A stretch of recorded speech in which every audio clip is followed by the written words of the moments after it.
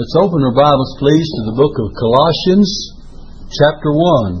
I want us to read verse 13 and 14. It says, "Who hath delivered us from the power of darkness, and hath translated us into the kingdom of His dear Son, in whom we have redemption through His blood, even the forgiveness of sins." So we want to talk about verse 13, "Who hath delivered us from the power of darkness." You know, as we read the Scriptures, when Jesus taught the disciples how to pray in Matthew chapter 6, He said in verse 13, "And lead us not into temptation, but deliver us from evil. For thine is the kingdom, and the power, and the glory forever." So we talk about being delivered. Jesus said we ought to pray that we'd be delivered from evil. They requested that He might teach them how to pray. And in this prayer, in Matthew 6, He taught them how to pray. And one thing He pointed out was not only give us day by day our daily bread, but deliver us from evil. It not only means evil itself, but the evil one, from Satan's power and grip. You know, in the Old Testament, He said to Moses, "I am come down to deliver them," that is Israel. He came down to deliver Israel. And so we're so deeply sunk in the mire of sin that only He can lift us up out of it.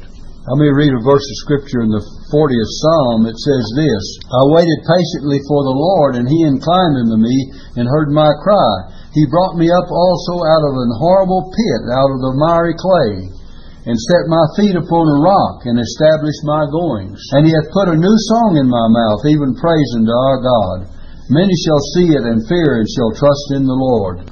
So, the psalmist said he waited, and God brought him up out of a horrible pit. He delivered him from that miry clay. Many of us could have a testimony of that nature even today. We know that there is a kingdom, a realm, a world of darkness. And we have a world that's in darkness. In darkness a person is unable to see and to understand and to know. Many try to walk in darkness and they stumble and fall. Jesus said the man that walks in the darkness, he's going to stumble and fall. Cannot see where he's going. And the power of darkness enslaves men and stands in opposition to all that is light and all that is true. It is God Himself who hath delivered us from the power of darkness. Jesus said to give light to them that are in darkness and in the shadow of death. In John 3 verse 19 it says, "Men loved darkness rather than light because their deeds were evil." If you love the light, you won't love evil deeds. But if you love darkness, your deeds are evil. In the book of Romans chapter 13 verse 12 it says, "The night is far spent, the day is at hand. Let us therefore cast off the works of darkness." So there's works of darkness as well. Romans 1 verse 21 says, "Their foolish heart was darkened."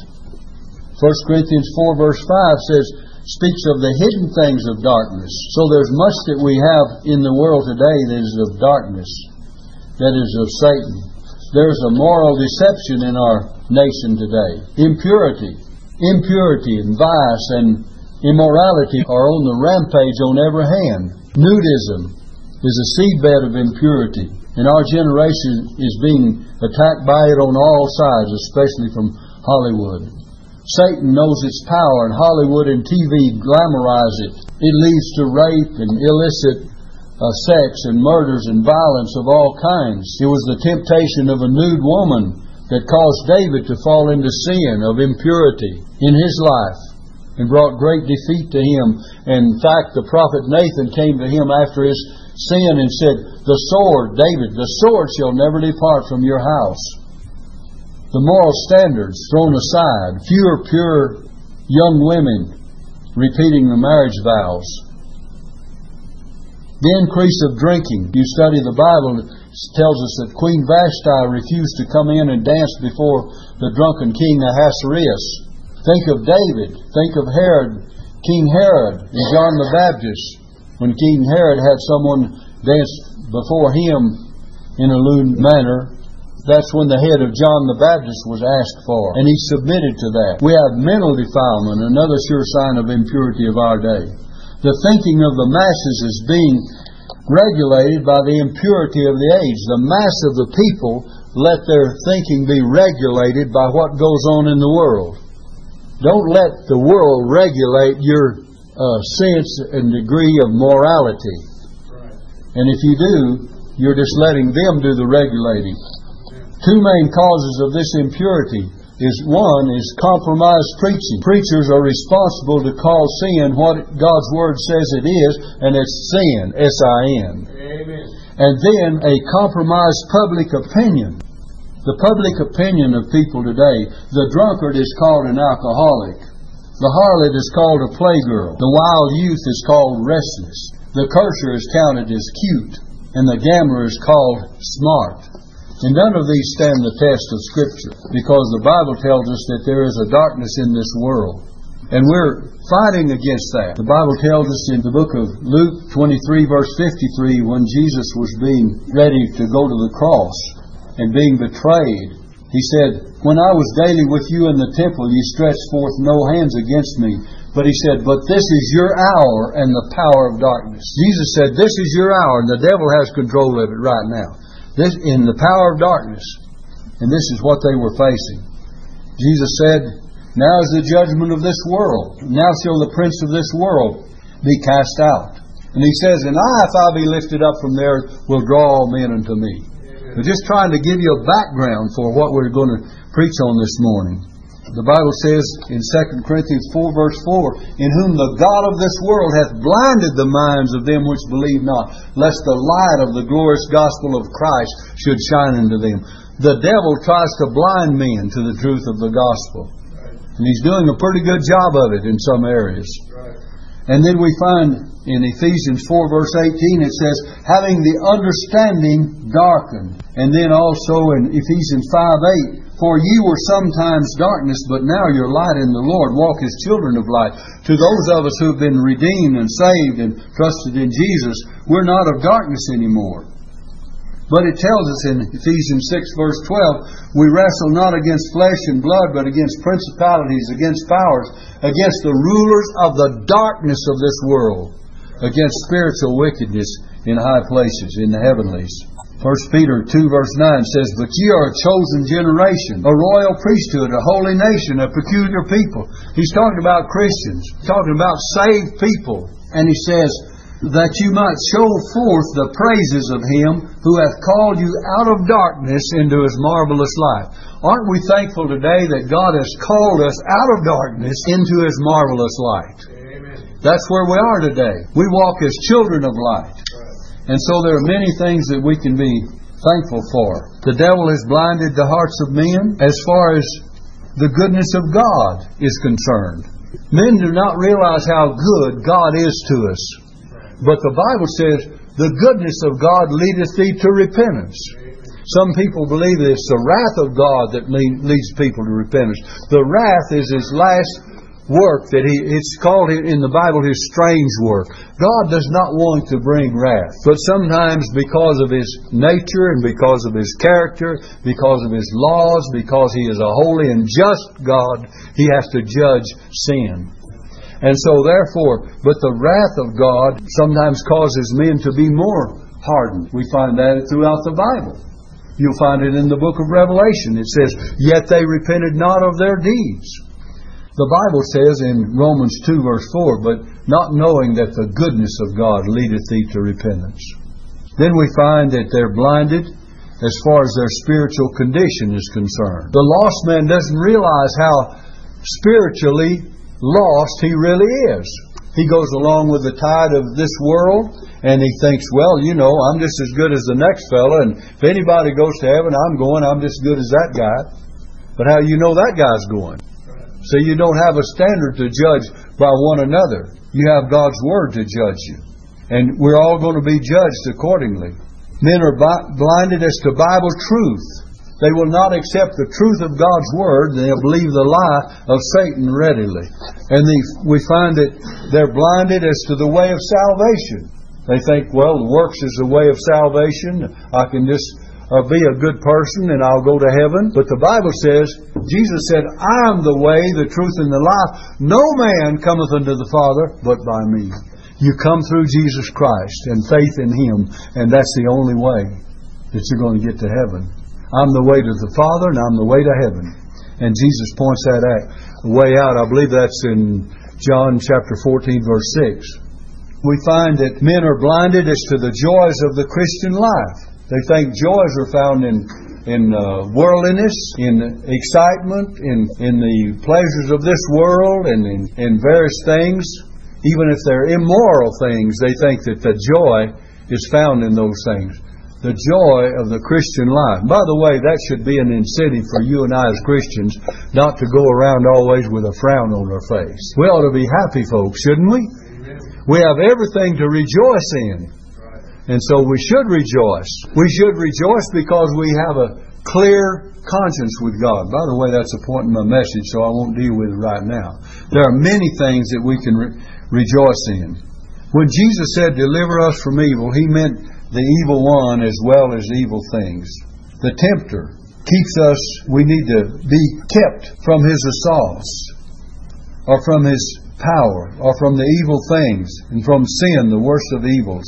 That evil which God hates and which Satan tempts men to and destroys them by is sin. The Bible says that we need deliverance from these things. Again, we see the words of Jesus, "Deliver us from evil." And our text says, "Who hath delivered us from the power of darkness and hath translated us into the kingdom of His dear Son." I'm going to give you 7 evils to be delivered from. I thought I was going to preach on these 7 evils instead of on the introduction. But all you've gotten so far is the introduction. So if I don't get to preach anything else, I gave you an introduction. But the first thing I want you to notice in Hebrews chapter 10, verse 22, is there is a scripture for each one of these things that we'll point out. So you might write them down when I say 1 or 2 or 3. The first thing is an evil conscience. Look in Hebrews 10, verse 22. "Let us draw near with a true heart and full assurance of faith, having our hearts sprinkled from an evil conscience and our bodies washed with pure water." Having our hearts sprinkled or cleansed, we might say the cleansing is through the sprinkling of the blood of Christ, from an evil conscience by the blood of Christ. Cleansed from it. Cleansed from an evil conscience by the blood of Christ. When we think of the conscience of men and how they're cleansed from it, and how we need to have our conscience purged, look also, if you have Hebrews 10, glance over chapter 9 and verse 13 and 14. 9, verse 13 and 14, it says, "For if the blood of bulls and goats and the ashes of an heifer sprinkling the unclean sanctifieth to the purifying of the flesh." Now these animal sacrifices sanctified to the purifying of the flesh. "How much more shall the blood of Christ, who through the eternal Spirit offered Himself without spot to God, purge your conscience from dead works to serve the living God?" The purging of our conscience is through the blood of Christ. You know, there's a lot of things to be said about conscience. A pure conscience from dead works to serve the living and true God. The animals had no will of the spirit to offer. Yet in their sacrifice they cleansed to the purifying of the flesh. Well, how much more shall the blood of Christ purge your conscience? Cleanse your conscience from evil works to serve the living and true God. How is it that we're different by the shed blood of Christ than the Old Testament saints were through the animal sacrifices? We find that even in the Old Testament, men's consciences were smitten because of their evil conscience. What caused Adam and Eve to hide from the Lord in the garden, in the midst of trees of the garden? After they had sinned, their conscience had smitten them. What caused Joseph's brothers, after they had betrayed him and sold him into slavery, when they finally were face to face with a situation, before even Joseph was revealed to them, what caused them to say, "We know that it's because we sold him into bondage that's why these things have come upon us"? What happened? It was their conscience. What caused Peter later on, when he had denied the Lord thrice, and the Bible says he saw Jesus coming out of the judgment hall, and Jesus turned and looked upon Peter, and the Bible says that Peter went out and wept bitterly. He remembered the word of the Lord. It was his conscience. And so when your conscience smites you, you know the Bible teaches And one has said before that conscience does make cowards of us all. And it does. We're reminded of everything that we do that's wrong. And we have plenty of it. So when a person says, you know, my conscience bothered me, you know what I say? Thank the Lord. And you ought to thank the Lord that it does. Paul said in another place, my conscience also bearing witness with the Holy Ghost. Your conscience, and then the Holy Spirit comes in and He puts the last nail in the coffin of sin. And your conscience and the Holy Spirit are you have to deal with. You know, Paul said in the book of Romans chapter 7 and verse 21, I find then a law that when I would do good, evil is present with me. This law of a bad nature, this law that tells Paul things are not as they ought to be. It's a law, a rule of action. It's a diagnosis of human nature. Paul was saying, I realize that when I would do good, evil is present with me. You know, you don't want to say it, but it's true. Even in the house of God, evil is present because the devil is doing everything he can to disrupt the truth of God, and he can cause you to think and do the wrong things. Do you realize that? Wake up then, because it's present.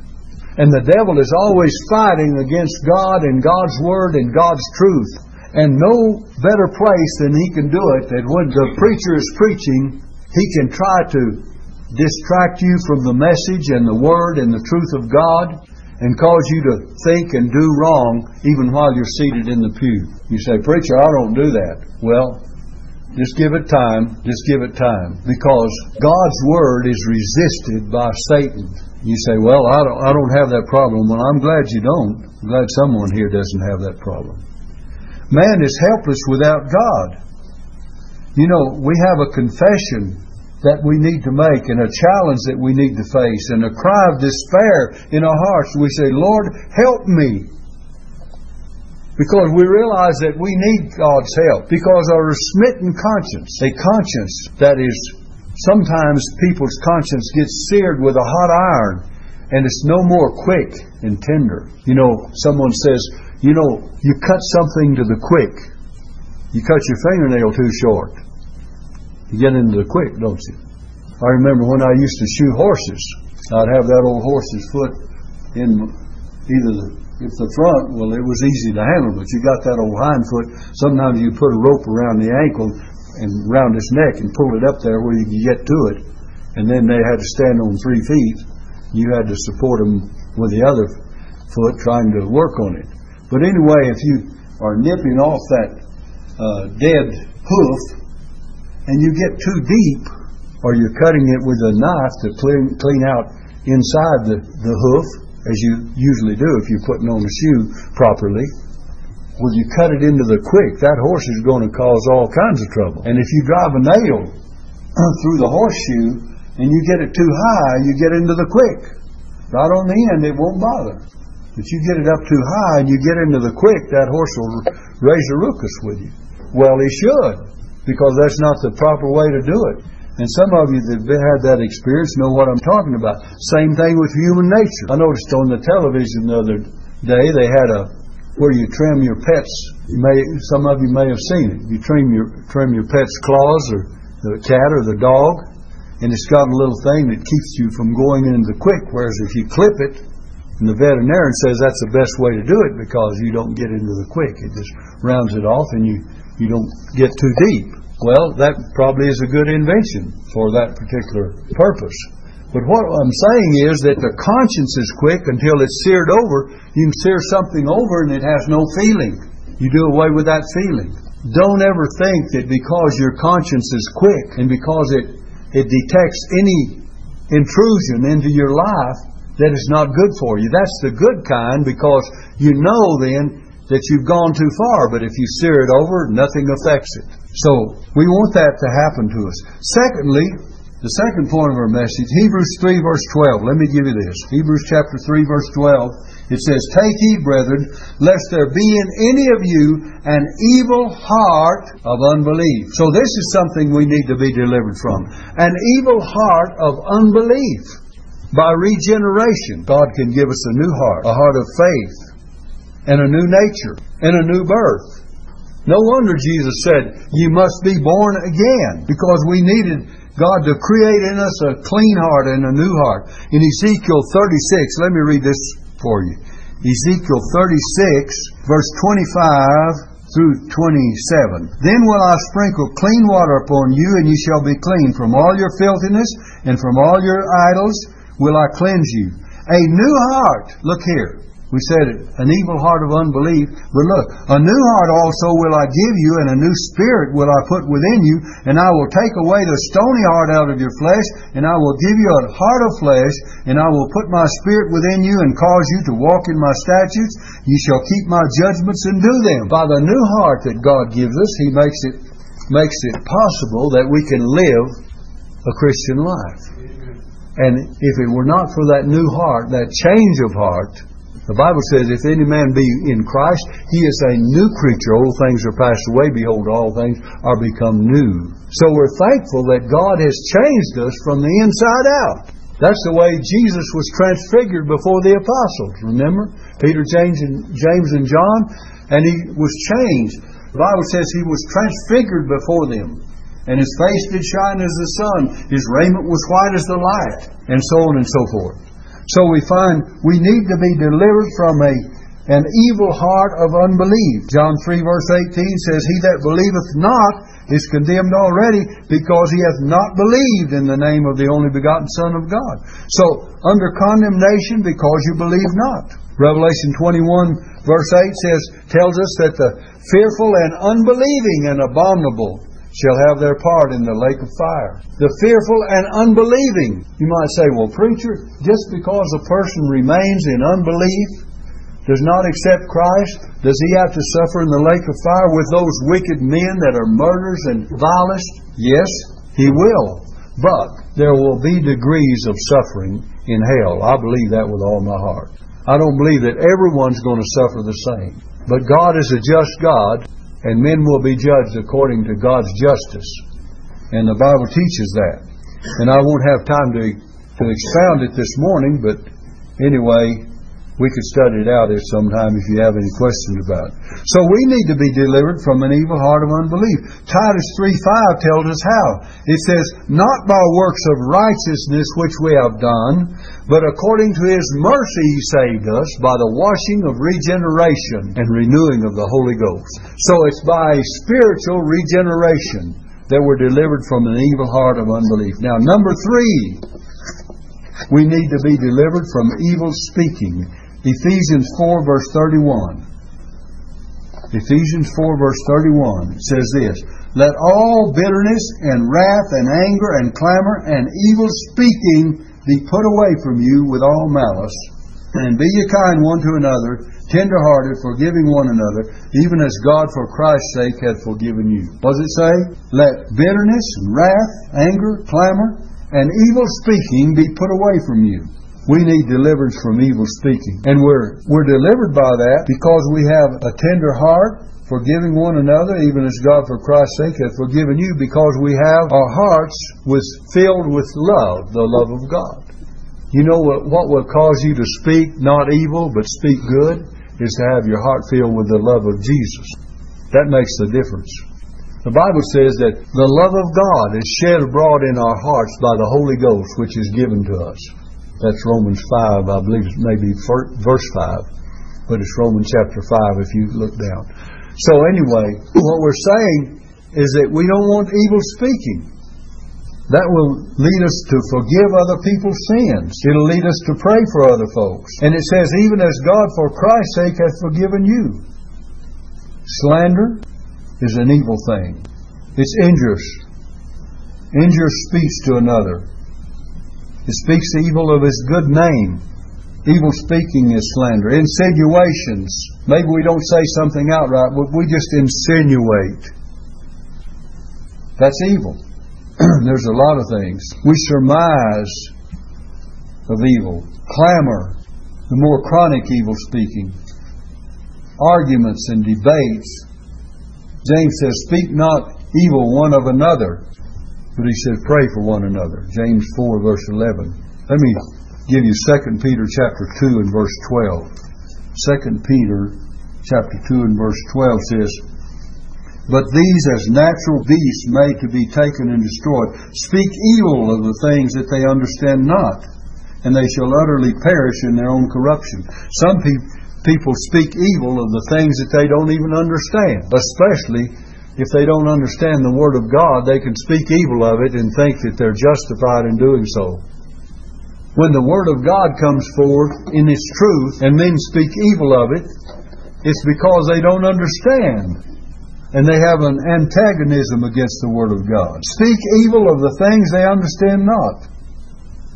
Those of God's children who do not heed admonition, they grieve the Holy Spirit. The Bible says, grieve not the Holy Spirit of God, whereby you're sealed unto the day of redemption. We're going to have to hurry on to the next point. The fourth thing, we need to be delivered from evil communication. Say, well, what's that all about, preacher? 1 Corinthians 15, verse 33. Be not deceived, evil communications corrupt good manners. That means he who frequents the company of bad people, bad society, will soon be corrupted by their manners. Evil communications corrupt good manners. We need to be delivered from those things. Evil communication is not only the speaking that we have. We've already talked somewhat about that, but we'll give some more. But it means our associations as well. How are we going to be delivered from that? By setting a watch before our mouth and keeping the door of our lips. In Psalm 141 and verse 3 says, set a watch, O Lord, before my mouth and keep the door of my lips. In other words, guard it. Many of us speak, and all of us make the same mistake of saying things that we maybe say hastily or have not thought. A lot of times I'll go out from the church after I've preached to you Sunday morning, preach my heart out, and I have love for every one of you, and someone goes out the door and I'll say something that maybe I didn't say enough, or maybe I didn't have time to deal with it, and I'll get home and I'll think, well, I hope that person wasn't offended by how I acted or what I said. And you know, preachers can preach the best sermon they can preach and go home and then worry about it. I speak from experience. Because, and I'll say this, so if this happens to you when you go out the door, I'll say this, I never want to offend your heart or your soul or your person or your feelings. I'm not that kind of person. And I want you to take it that way. And if I get up here and try to tell a little something humorous, I don't mean to offend anyone. Whatever I say, I don't mean to do that. And God knows my heart that I wouldn't do it for the world. I'd rather not preach anything as to preach to offend you in your heart and soul of something that I've said that was not justified in saying. And that doesn't mean I compromise the Word of God. If I preach the Word, you can take it as it is. And Paul says, woe is me if I preach not the gospel. So we're talking about evil communication. In Psalm 32 verse 9 it says, be not as the horse or the mule which have no understanding, whose mouth must be held in with the bit and bridle, lest they come near unto thee. In other words, let's not be stubborn like the horse or the mule, that we'd have to hold our mouth in with a bit. Colossians 3 verse 8 says, but now ye also put off all these. Now listen, anger, wrath, malice, blasphemy, filthy communication out of your mouth. Put away filthy communication out of your mouth. That means you don't want to tell any dirty jokes. And by the way, if you're a child of God and someone tells one, don't listen to it. And if it's within your ear hearing, don't pay any attention to it. Don't give them any additional comfort by laughing at it. Just say, I didn't get that. In your mind, just act like you don't get it. And sometimes you don't get it either. But anyway, Ephesians 4:29 says, let no corrupt communication proceed out of your mouth, but that which is good to the use of edifying. Let that which is good to the use of edifying, that's what's to come out of your mouth. It's to build people up. And then Philippians 2 verse 14 and 15, it says, do all things without murmurings and disputings, that ye may be blameless and harmless, the sons of God, in the midst of a crooked and perverse nation, among whom ye shine as lights in the world. You're to be without rebuke in the midst of a crooked and perverse nation. Number 5, we have 3 more to go.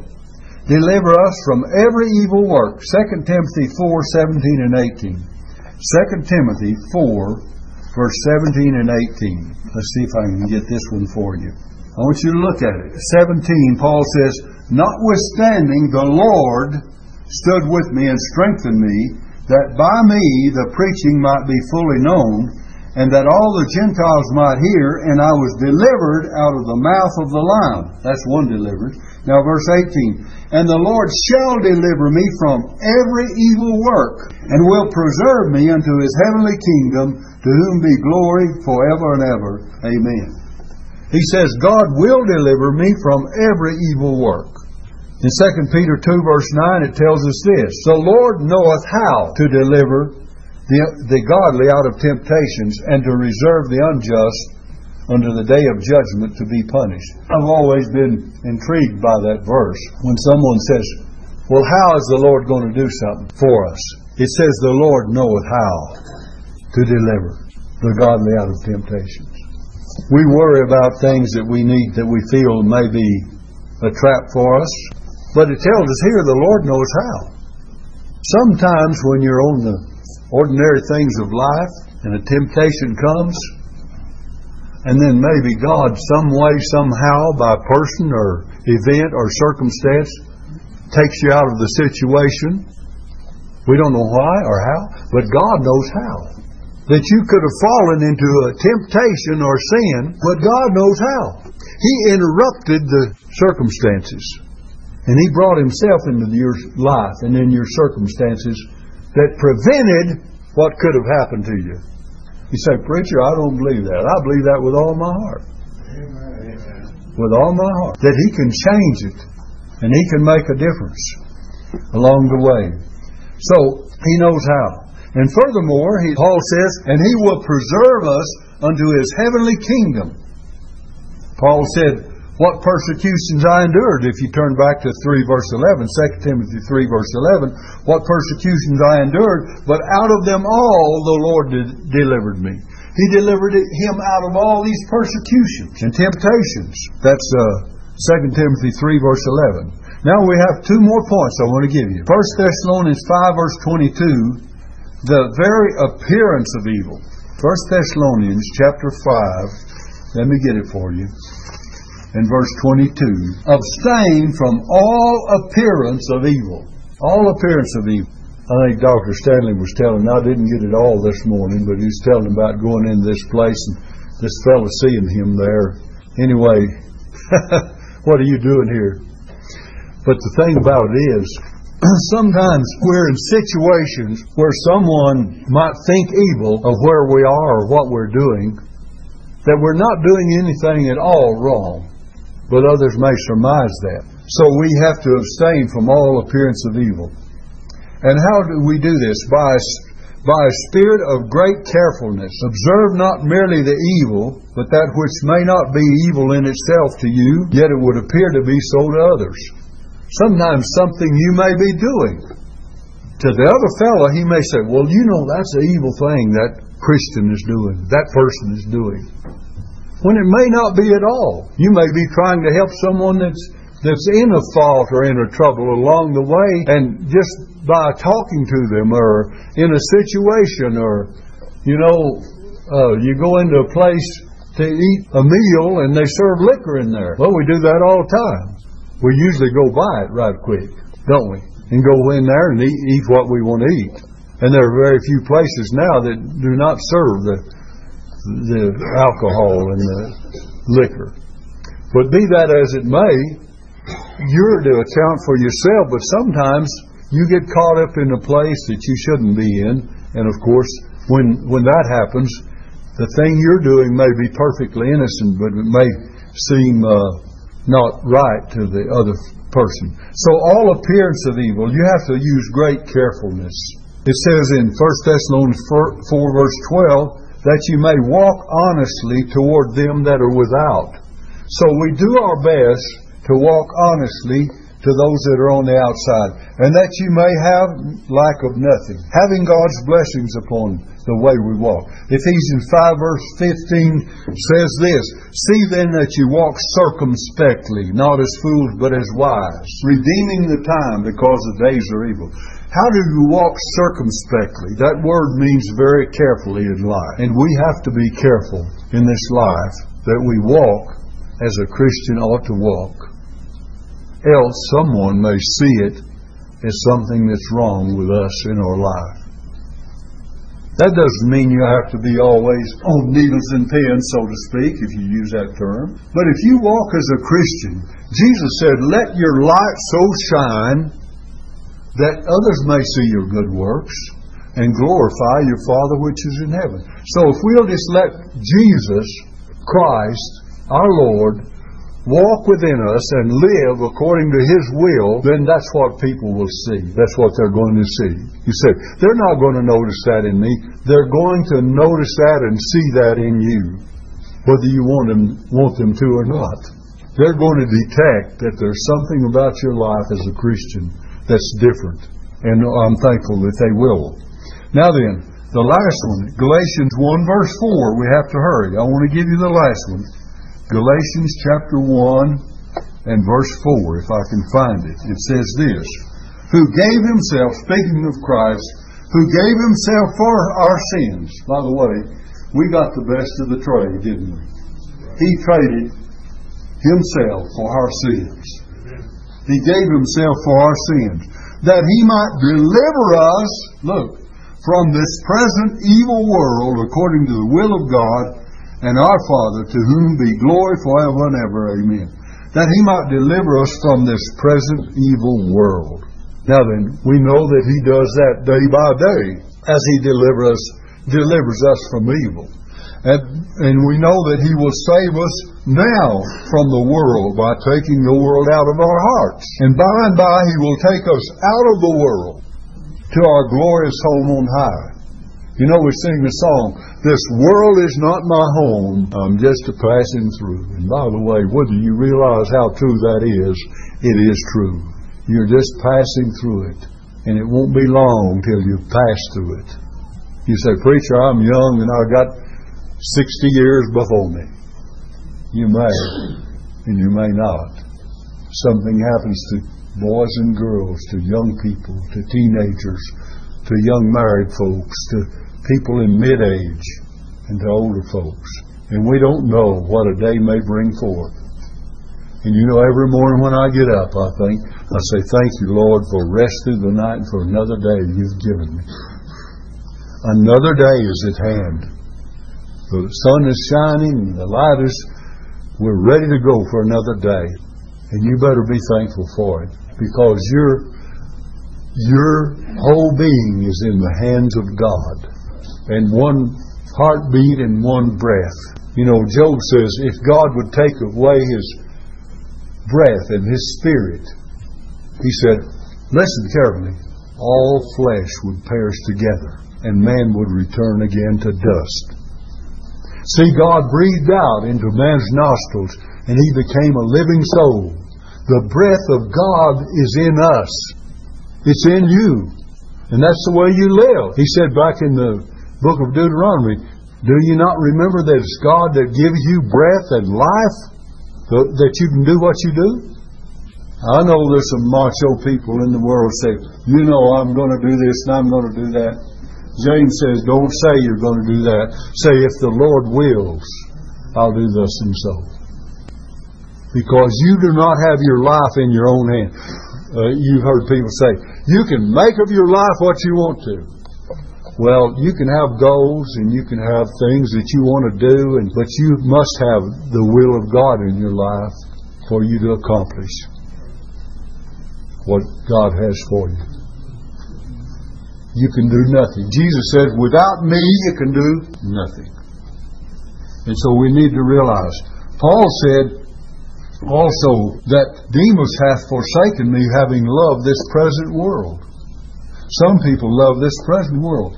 John says, love not the world, neither the things that